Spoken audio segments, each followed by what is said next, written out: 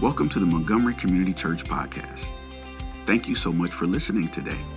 We hope this message encourages you and inspires you to grow deeper in your faith. If you'd like to learn more about MCC, you can visit our website at mcc.church.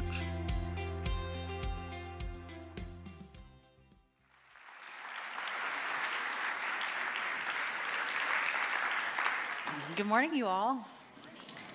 If you are new to Montgomery Community Church or you haven't had a chance to join us yet in this series, my name is Beth Guckenberger, and as Phil and his wife are enjoying their sabbatical this month, I've been walking us through the first couple of chapters of the book of Revelation, where John writes to the 7 churches that are along the postal route. This is week 3. Week 1, we talked about Ephesus and how they were known for radical love. They were rescuing babies from those city gates, freeing slaves. They built a church in the New York City of Asia Minor. Last week we talked about Sardis. Sardis were those folks that were bold in their faith, planted their church as close as they could to the pagan temple, offered very practical forms of help as a bridge for evangelism, medical care to those that were hurting themselves. That's how Sardis, known for its boldness. And this week we're going to talk about Laodicea. Nice light topic like Laodicea.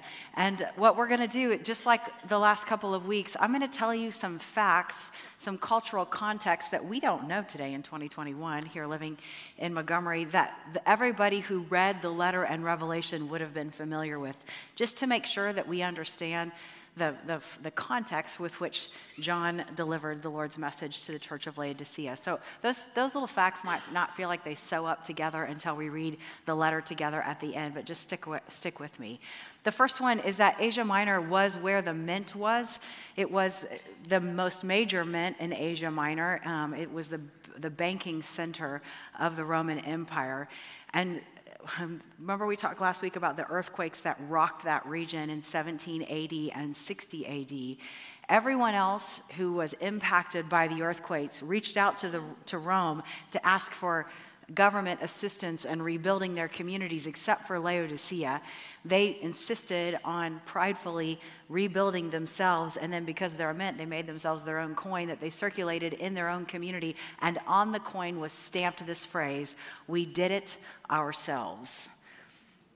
We did it ourselves. Speaks to their independence, their pride, what they will become known for as their fascination with wealth.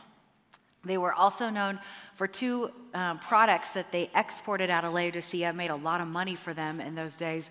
One of them was a particular kind of black wool that made very cool clothes that everybody wanted in the Roman Empire. And if you wanted your clothes to be black, like was in fashion, you had to buy that wool from Laodicea. So that demand on that product also swelled their GDP, their worth there. And they also were known for one other product that they exported, which was eye salve, that was written about and known as having cured blindness. Now, I don't think it cured blindness, or we'd still have it around today, but it was known for curing blindness, and they would mine minerals from a nearby town called Hierapolis, and they used the minerals from Hierapolis and whatever else they did in Laodicea, and they sold this eye salve. And so they were known as a community that healed blindness, which will be very interesting as John will talk to them about their sight in the letter in Revelation. They were doing well, and they had more than they needed. So this letter was written to an affluent culture with independent people. So I'm pretty sure whatever Jesus had to say to them, he probably could say to us today, right? In January of 2020, which feels like a million years ago, it was just a year and a half ago, but because of COVID, it felt like a dog year. But a year and a half ago, my husband and I were invited to travel to Davos, Switzerland, to be part of a delegation in the World Economic Forum. Because of my day job working with Back to Back Ministries, we were going to go there and talk about the work we're doing in trauma and trauma training. And I've never been to anything so fancy. I bought the fanciest clothes I've ever owned, and I went to the fanciest place I'd ever been, and I had the fanciest dinners I'd ever eaten with the fanciest people that I'd ever met. We had dinner with astronauts and with the people that made the Impossible Burger and with these environmental entrepreneurs who harnessed wind and cured everything. This world leaders, it was everywhere you went. It was really dense with some pretty impressive people. And the coaching that we got from our delegation was, when you get into a conversation, have your business card ready. As soon as you find an opening, insert yourself. Turn the conversation to be about what it is that you're here to talk about. That, like, be essentially as self-promotional as you possibly can be. And because we were very much fish out of water and someone was telling us how to swim the first 36 hours, that's what we did. Every chance I could, I was telling people about us and what we've done and how cool we were and all the places what we were doing. And we laid in bed the second night there, and we were talking about how it hadn't felt very good. That's not the way my Bible teaches me to live, and hopefully that's not the way I live the rest of my life. So, like, why were we suddenly contorting ourselves into something that we weren't to be in that environment? And so Todd and I that night we just made a decision the next day we were going to be ourselves. We were going to try to be who it is that we had become, just our own little way. But we got still dressed up in fancy clothes, and we went back into the fancy city, and we were walking along downtown Davos, and the World Economic Forum is kind of hard to explain, but they have all these exhibits, like governments and large corporations and cool people have these big exhibits that you can walk into and get impressed. So we walked into this Johnson & Johnson exhibit. It was lovely.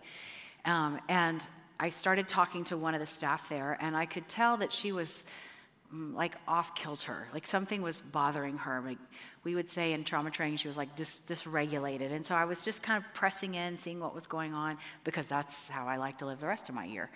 And she said in the middle of our conversation, "Do you all happen to have anything to do with biomedical innovation?" And we were like, "We don't have anything to do with biomedical innovation." I'm sorry. Why? And she said, I have this panel that's supposed to be televised in less than 30 minutes, and one of our panelists just flaked out, and I need to find a replacement for that panel. And I was just hoping one of you guys would have something to say. And we didn't have anything to say about biomedical innovation, but we remembered the night before at dinner, we'd met someone in our little delegation. They were all friends of ours now for 36 hours. And this guy had like created this eye technology that detected blindness or diabetes or something. It was crazy, but it definitely sounded like biomedical innovation to us. And so I looked at Todd, and we both had the same thought at the same time. And so Todd, in his suit, took off running downtown Davos in the middle of winter, looking for this guy, trying to find him on his WhatsApp. And I'm like looking at the people's website and trying to sell him to these Johnson & Johnson people. And she was like, "Sold, can you get him here in 15 minutes? So Todd locates him and runs him back. And, he got on the panel. Hopefully it was good for him. Hopefully it was good for J&J. Hopefully it was good for this lady. We left. I mean, I'm not really interested in biomedical innovation, so we did not stay for the panel. Later that night, we went to another one of our fancy dinners. And when we walked in, there was kind of a buzz going on, and we realized quickly it was buzzing about us.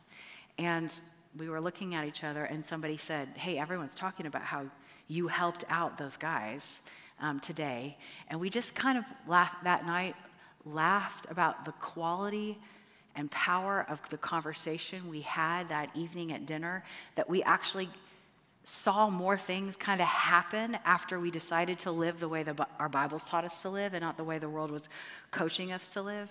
Well, it's actually far more impressive to do things God's way. Doing it ourselves only ends up getting us so far. And Laodicea is going to get talked about. The church of Laodicea is going to get talked about their desire to how they like to handle things on their own and not need anything from God.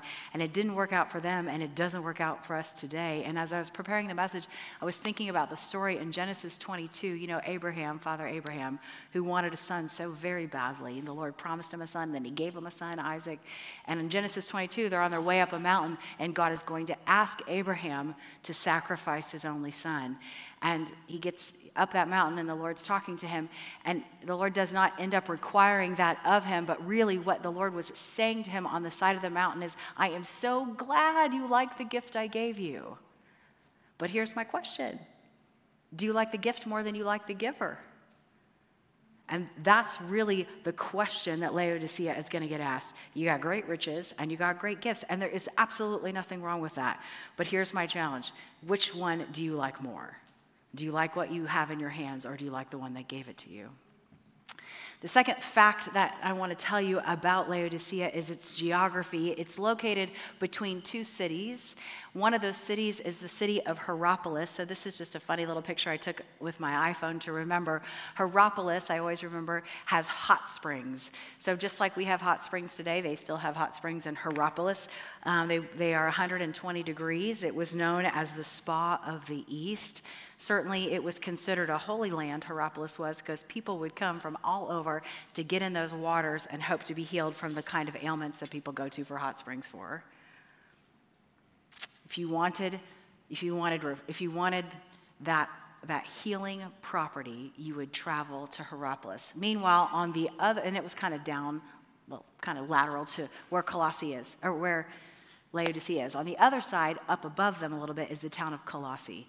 And I remember Colossae, this is a picture of Ray Vanderlaan, the guy that we toured with, and he's standing next to an ancient spigot. Colossae was known, because it was up in the mountains a little bit higher, for its cold, refreshing mountain water. It was kind of like the Evian of that area.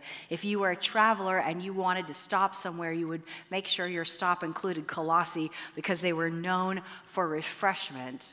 So you have Colossae up above, known for cold refreshment, Hierapolis on this side, known for hot healing springs, and here's Laodicea in the middle. And one thing they could not figure out how to do was to have good water, because they had the cold water and the hot water mingled together in Laodicea, and their water was lukewarm. These people that had everything could not figure out how to have good water, and it drove them crazy. It'll be a bit of a sore spot that the Lord will poke on a little bit in his letter. And I think about all the youth conferences I went to where people stood on stages and read the passage we'll read in a little bit about how Laodicea, because you are neither hot or cold but lukewarm, I'm going to spit you out of my mouth. And I would hear people say, God wants you to be either for him or against him. Don't be wishy-washy. Don't be on the fence. Don't be lukewarm. That's not what God is saying in this passage. He doesn't want even one of us to be against him. He'll say, I don't even want one of you to perish. He doesn't want anyone against him. He's saying to Laodicea, you are literally known for nothing.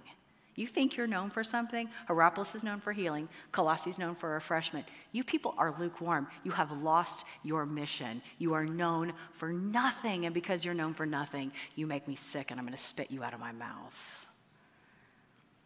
When I was there, I learned a little bit about, Shepherd David. Before Shepherd David became King David, he was a shepherd, and what shepherds would do when things would come to threaten the flocks they were taking care of is they would throw rocks at whatever animal was coming to threaten the sheep and the goats they were taking care of. Shepherds are rock throwers still today. You'll find shepherds who'll throw rocks. In fact, when I lived in Mexico, when I would run in my neighborhood, there were a lot of stray dogs, not like the dogs that live in the pet beds in your houses, but like stray dogs. And when a dog would come at me when I was running, I always had a pocket full of rocks that I would throw at them in order to get them to go away.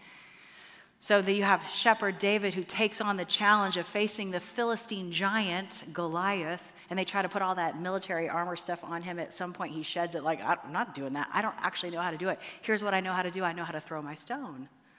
I'm gonna do the thing that I've always been doing, this thing I've been training for and that I'm actually good at. I'm just gonna use what I already have. And so there's an expression in Israel about throwing your stone, about using what it is that you already have. And I don't have to be somebody that I'm not. I just need to do what I already know how to do, but do it now to advance the kingdom, God's kingdom and not my own.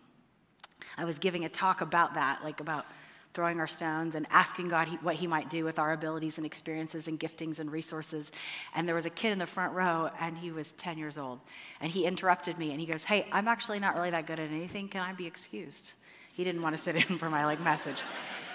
And I had a 10-year-old at that time, so he wasn't really that intimidating to me. And I'm like, oh, buddy, I bet you're good at something. He's like, no, I'm not really good at sports. I'm not really good at anything. And I'm like, well, whatever you spend all your time doing it, then that is what you're good at. And ask God what he can do with it. And he's like, I don't do anything. I just play Xbox. I said, well, ask Jesus what he can do with your Xbox. And it was enough to keep him quiet, so he listened to the rest of my message. A few months later, we received a letter at our back-to-back offices in Mason, and inside the letter that he had written, there was a registered check for $410. He had gone back to his Indiana elementary school, and he had hosted an Xbox tournament where he had 41 participants who paid $10 apiece to be a part of it. He'd asked some local businesses to provide prizes that he gave away to the winners, and he turned that money into a check for us, and he wrote me a long letter about every place that he wanted that money to be spent in Mexico. And he said, hey, P.S., I guess God could use my Xbox. And when I think about what God can do with a 10-year-old and an Xbox, I think about a room like this. What could God do if all of a sudden we all decided to throw our stones? If we said, Lord, you can have it. You can have my experience, my training, my giftings, my resources, everything. You can have everything I have, and I'm going to build a different kind of kingdom than the one the world is expecting me to. I'm going to come against the powers of darkness. I'm going to be unafraid of an enemy. I'm going to literally get, like, what would we be known for if we decided to all throw our stones to advance God's kingdom? The third fact I want you to understand about Laodicea is that they were known, they loved their gladiator games. In fact, they had an arena inside of Laodicea that seated 60,000 people. So in comparison, the Bengal Stadium is about 65,000 people. You can kind of get your head wrapped around the size of their gladiator arena. It's where the very best of the best gladiators trained.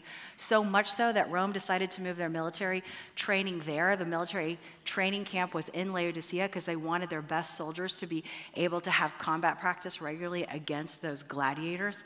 Because there was so much Roman military around, the folks in Laodicea were burdened by, they sat under a Roman law called Angaria. And Angaria meant that a Roman soldier could ask something of you at any time, and you had no choice but to do it.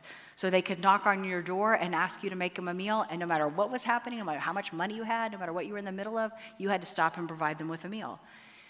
Angaria is also that if a Roman soldier asked you to carry their backpack, you had no choice. You had to carry the backpack. No matter what you were doing or what else you were holding or where you were headed, you had to carry a soldier's backpack. It's why, just as a side note, Jesus would say, if your enemy asks you to carry your pack a mile, then do it too.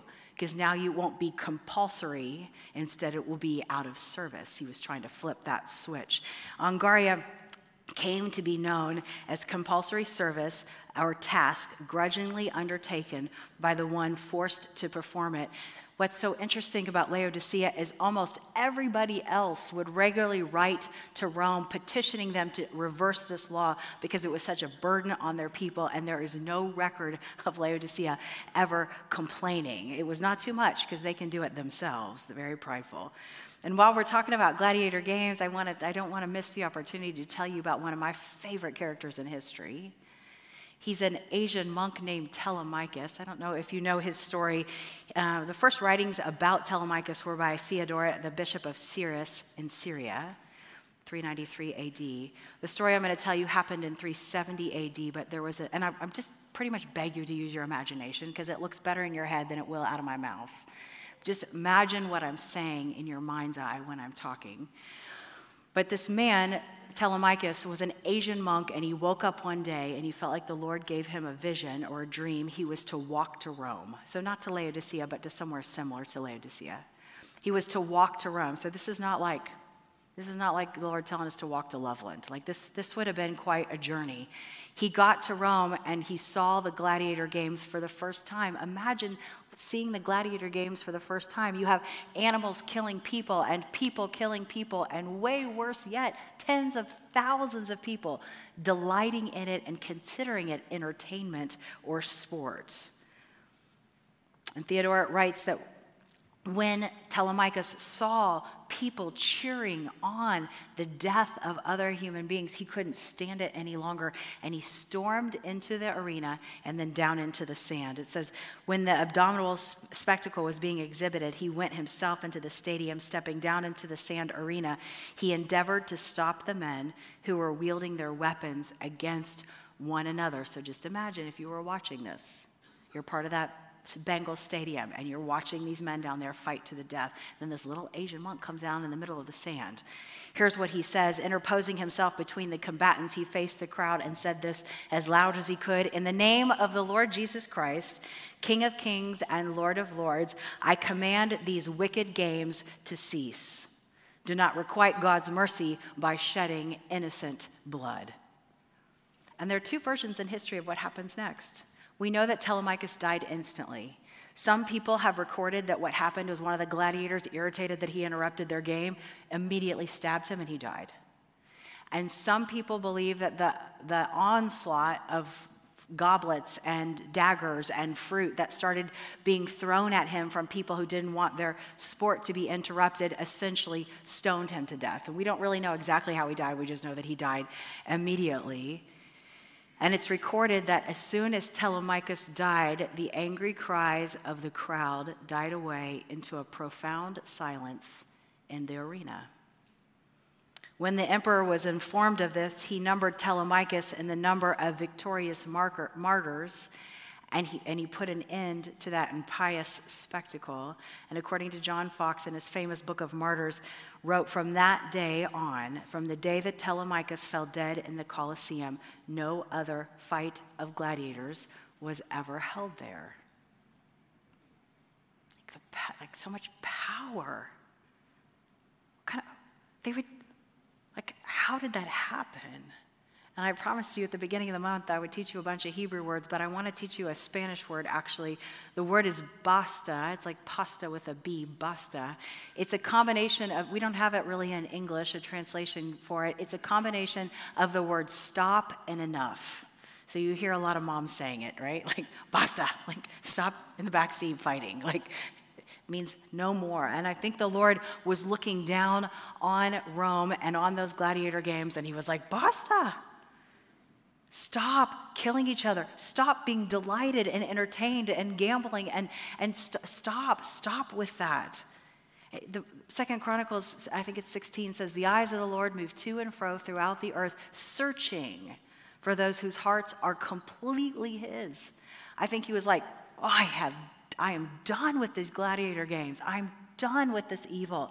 Basta. Now, who is it that can partner with me to make him stop? Who is it that can partner? Okay, you, Telemachus, you go down there. And I think the Lord, he looked down and he's looking down on us on 2021 and he's like, basta. You people, basta. Stop judging each other. Stop isolating. Stop collecting things. Stop hurting each other. I am looking for people willing to depend on me. I'm looking for people who are willing to throw their stone and build my kingdom and lay their gifts down. Stop. I've actually made you for more. I've made you for more. Todd and I were foster parents for about 10 years to teenage girls. He called that part of our house the den of estrogen. We had usually 3, 4, 5, 6 of them there at a time. And 2 of them were, one of them in particular was more challenging than really all the rest of them combined. And we had her for a number of years. When she was 15, she prayed to receive the Lord as her Savior, which was amazing. I remember telling Todd, the Lord is coming any day now. It is imminent because it is finished. Like, I cannot believe this happened. And it wasn't like everything got better after she came to know the Lord, but the tables did level a little while as she became my sister in Christ. But the year after that, when she was 16, thanks to the internet, some extended family members found us. And I want you to hear this loud and clear. Back to Back is a huge fan of family reunification. In fact, that's much of the work we do right now, is helping kids get back into families that they should have never been separated from in the first place. But in this particular situation, as this extended family member was calling us, threatening to get the girls out of our home and back into theirs, I recognized and realized that what they wanted the girls to become engaged in was frankly nefarious. And I knew that in this particular case, my God-given responsibility and privilege was to protect them from that danger and not facilitate it. So my strategy, as sophisticated as it was, is every time they called, I just pretty much hung up on them. And then one day they called on a Monday, and I could tell everything had escalated a little bit. And they told me that on Friday they were coming and they were bringing the authorities and they were going to separate us and take the girls out of our home until someone in a court of law could determine where it is that girls were going to live. So I still hung up on them, but this time I was a little afraid. And I called the woman who had cared for them. They had been in our home for a number of years, but before that they had lived in a children's home, and the director of that children's home had become a mentor of mine. Her name was Martha, and I called her, and I'm like, my gosh, they called, and they said they're coming on Friday, and they're going to take the girls away. And I don't know what to do, and here's what I want you to do. I want you to get every visitor log nobody ever signed at your children's home. I want you to get every medical record, educational record, picture they drew for your refrigerator. We're going to get a bunch of stuff together. If somebody wants to go to court, let's hold it on Friday at my house. And she was about 80 at the time, maybe just late 70s, cool as a cucumber. In fact, the way that I described her sometimes is, she was someone, I don't know if you know anyone like this, but she has walked with God so faithfully over such a long period of time that when I was with her, I like to just like rub up against her, which is not how discipleship happens, but it didn't matter. Like this is like, I wanted like whatever she had to come into me, right? So I called her and I was like, hey, listen to me. Will you do this? And she was like, I'll be there on Friday. That's great. Then I spent about 20, 25 hours that week amassing various government documents and records so that if somebody wanted to come and threaten us on Friday, I would be ready for them. She arrived about a half an hour before everybody else on Friday and asked me to help her with a heavy bag in her back seat, which I thought was a great thing because I had my own kind of heavy bag sitting in the house, and I'm like, I'm going to put yours right next to mine. And I settled her into the dining room with the girls, and then about 30 minutes later, these people came to our house, and the best way I can describe it to you on a morning like this morning is they were like an angry mob of beasts. They got out of the car, and they were like swarming and swearing and shouting and threatening, and it was just like obnoxious. And I was like, hi, I'm Beth. Welcome to Back to Back. Would you like some iced tea? They weren't even acknowledging me, really. It just all worked up. And so I was like, I just started walking to my house, and they followed me. And our houses are made out of concrete, like cement. So the acoustics are crazy. And they got in the house, and everything, they saw the girls for the first time, and just everything ratcheted up a notch. And they were screaming and shouting and swearing. And I could not get control of the room. So I stood on my own dining room chair, and I yelled at the top of my lungs, I think Martha has something she'd like to say. And everybody's like, wow. And they look over at Martha, and I'm sending her a message like, I know we were going to end with the visitor log because that's our most powerful piece of evidence, but let's start there. Like, I'm just sending her this like eyeball message, like, get it out right now. She looks at me like, I got what you're saying. And she reaches into her bag, and she pulls out her Bible, which these people do not share our faith. I'm like, you are confused what meeting you have come to. And she opens up her Bible and, just quietly starts to read out of Psalm 1 about a tree planted by streams of water, and in season it bears fruit. It's a lovely psalm, and I don't care what your faith is. Some 80-year-old woman starts to read her Bible in front of you. You are afraid of the lightning bolts, so you just get quiet, right? So everybody was just listening to her read Psalm 1, and I can remember thinking, I literally would have never thought of that as a way to get control of the room, but now that you have it, get the visitor log. She finishes Psalm 1, doesn't even take a breath, goes into Psalm 2, which is not nearly as quotable about why the nations conspire and plot and feign. She finishes Psalm 2, reads Psalm 3, 4, 5, 6, 7, 8, 9. At this point, the girls and I are kind of slumped back in our chairs. I was thinking to myself, because I like political things, she's like in a spiritual filibuster. There are a ton of Psalms in this book. At some point, these people are going to have to go to the bathroom. They're going to get hungry. She gets into Psalm 10, and I could tell her voice was changing, like she was landing somewhere. And she gets to the end of Psalm 10, and it says, you, Lord, hear the desire of the afflicted. You encourage them, and you listen to their cry, defending the fatherless and the oppressed, in order that man who is of this earth may terrify us no more. And she closed her Bible, and she said, these little girls don't belong to us any more than they belong to you. They are daughters of the King Most High. You ask them where their dad has told them to be. And the big one, even in Christ, is still feisty, and she was like, a key, which means right here. And the little one's like, a key. And I'd be misrepresenting the story if I told you those people stood up and shook my hand and thanked me for years of service. That did not happen. But they did push away from the table and stand up and kind of start all over again with the chanting and ranting and swearing and screaming and threatening. And they were saying all kinds of things I never really wanted those little girls to hear. But they were saying them as they were kind of backing up to my door. So I went around them and I opened it. and they're shouting as they head for their car, and they get in their car, and I'm like opening up the gate in our ministry campus. Those people went flying out of that campus. And I'm shutting that gate thinking to myself, you have got to be kidding me that I was in a government office for 25 hours this week getting this thing ready, and she reads 10 Psalms and they're gone? So I'm ready to go run in the house, and I'm like, you did it, you did it, you did it, you did it, you did it, you did it. I'm like gonna rub up against her, like the whole thing. But she wanted me to know for sure she did not do anything. And she got her Bible, which is a lot bigger than this one, stuck that thing right up in my face and said, don't you ever forget this. This is the only sword we ever take into battle. Oh, man. Yeah, she's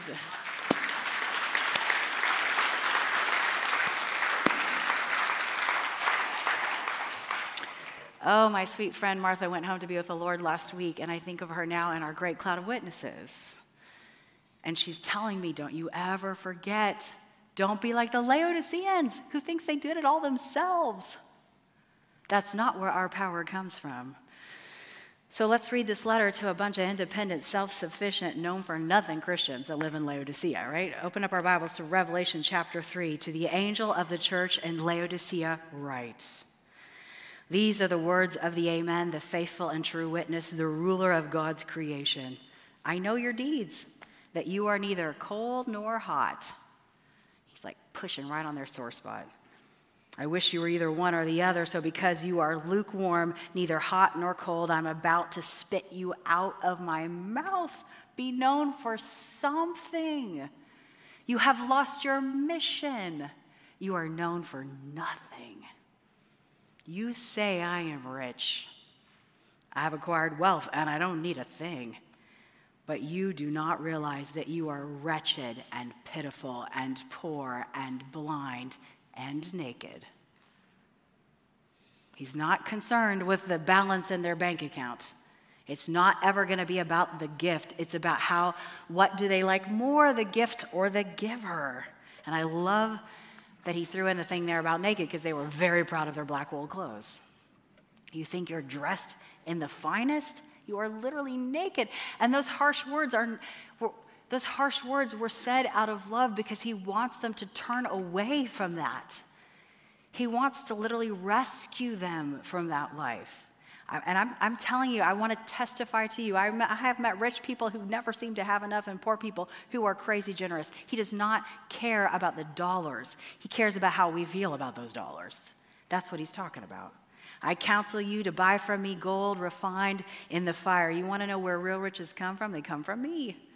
So you can become rich and white clothes to wear. I mean, I think I'm just like smiling. Like he's like, you like your black clothes? I got better clothes. They're white. So you can cover your shameful nakedness, and then salve to put on your eyes so you can see. You think you're healing blindness? You're the blindest people I know. You think you're dressed? Here comes the loving part, I promise. Those whom I love, I rebuke and discipline. It is absolutely out of love he gives them this challenge. So be earnest and repent. He'll say it every week to every church. Repent. There's still time. Here I am. I stand at the door and knock if anyone hears my voice. So they've been here and knocking doors for a while. That's Angaria.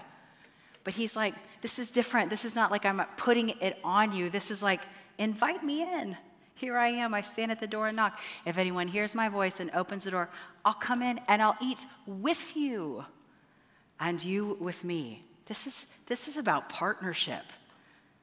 This is not about the way the Romans treated them. They were very familiar with door knocking and meal preparing. This is he's like, my kingdom is completely different than what you are looking around and seeing. You throw the stone, I'll make the impact. Or better yet, I'll give you the stone, then you throw it, then I'll make the impact. To the one who is victorious, I will give the right to sit with me on the throne, just as I was victorious and sat with my Father on his throne. Whoever has ears, let them hear what the Spirit says to the churches. We have ears this morning. Will we listen? Will you stand with me as we close in prayer? And like I said last week, you do whatever you want with your body. You raise your hands, you clasp them together, you put them out, you hold the hand of the person you came with. God is not looking at our bodies. He's looking at the posture of our heart. The eyes of the Lord is looking all over the earth, searching for those whose hearts are completely his. Posture your heart in front of him so he would know that you are completely his. Let's address the giver of all good gifts and thank him.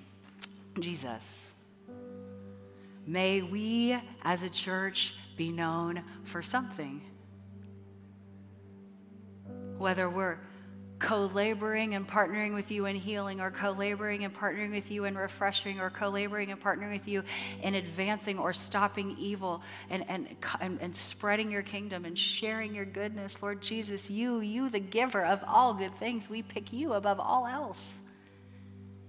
We do not do this ourselves. We do not want to live our own way. We refuse to be independent. We, Jesus, we love you and trust you and honor you. And it is with the authority that I have as a co-heir with you to gather here with my spiritual siblings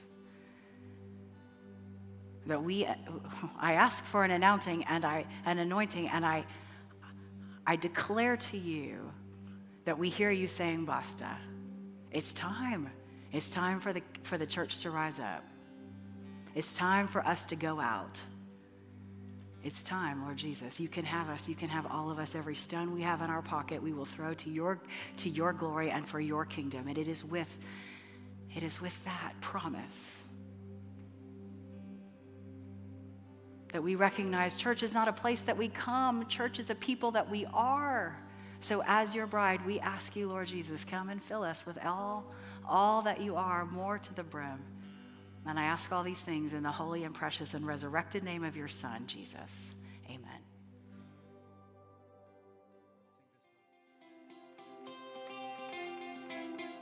Thanks for listening. You can stay connected throughout the week by following Montgomery Community Church on Facebook and Instagram. For more information about MCC, visit our website at mcc.church.